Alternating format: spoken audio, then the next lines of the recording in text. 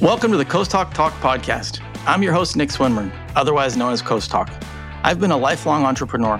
Whether it's sports, tech, food, fitness, I've got a bunch of passions. I've also been fortunate enough to invest in some of my favorite sports teams. Along the way, I've met a bunch of great people, whether athletes, entrepreneurs, executives, and we hope to dive into their stories on our show. You'll hear backstories, successes, and failures throughout our discussions. I'll be asking the questions I've wanted to hear, along with any suggestions you've made on our social channels. We'll start with the origin. Where did the first inspiration come from? The idea?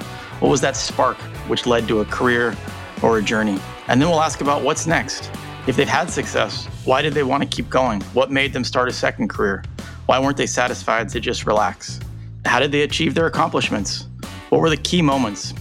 What about their team? Who helped them along the way?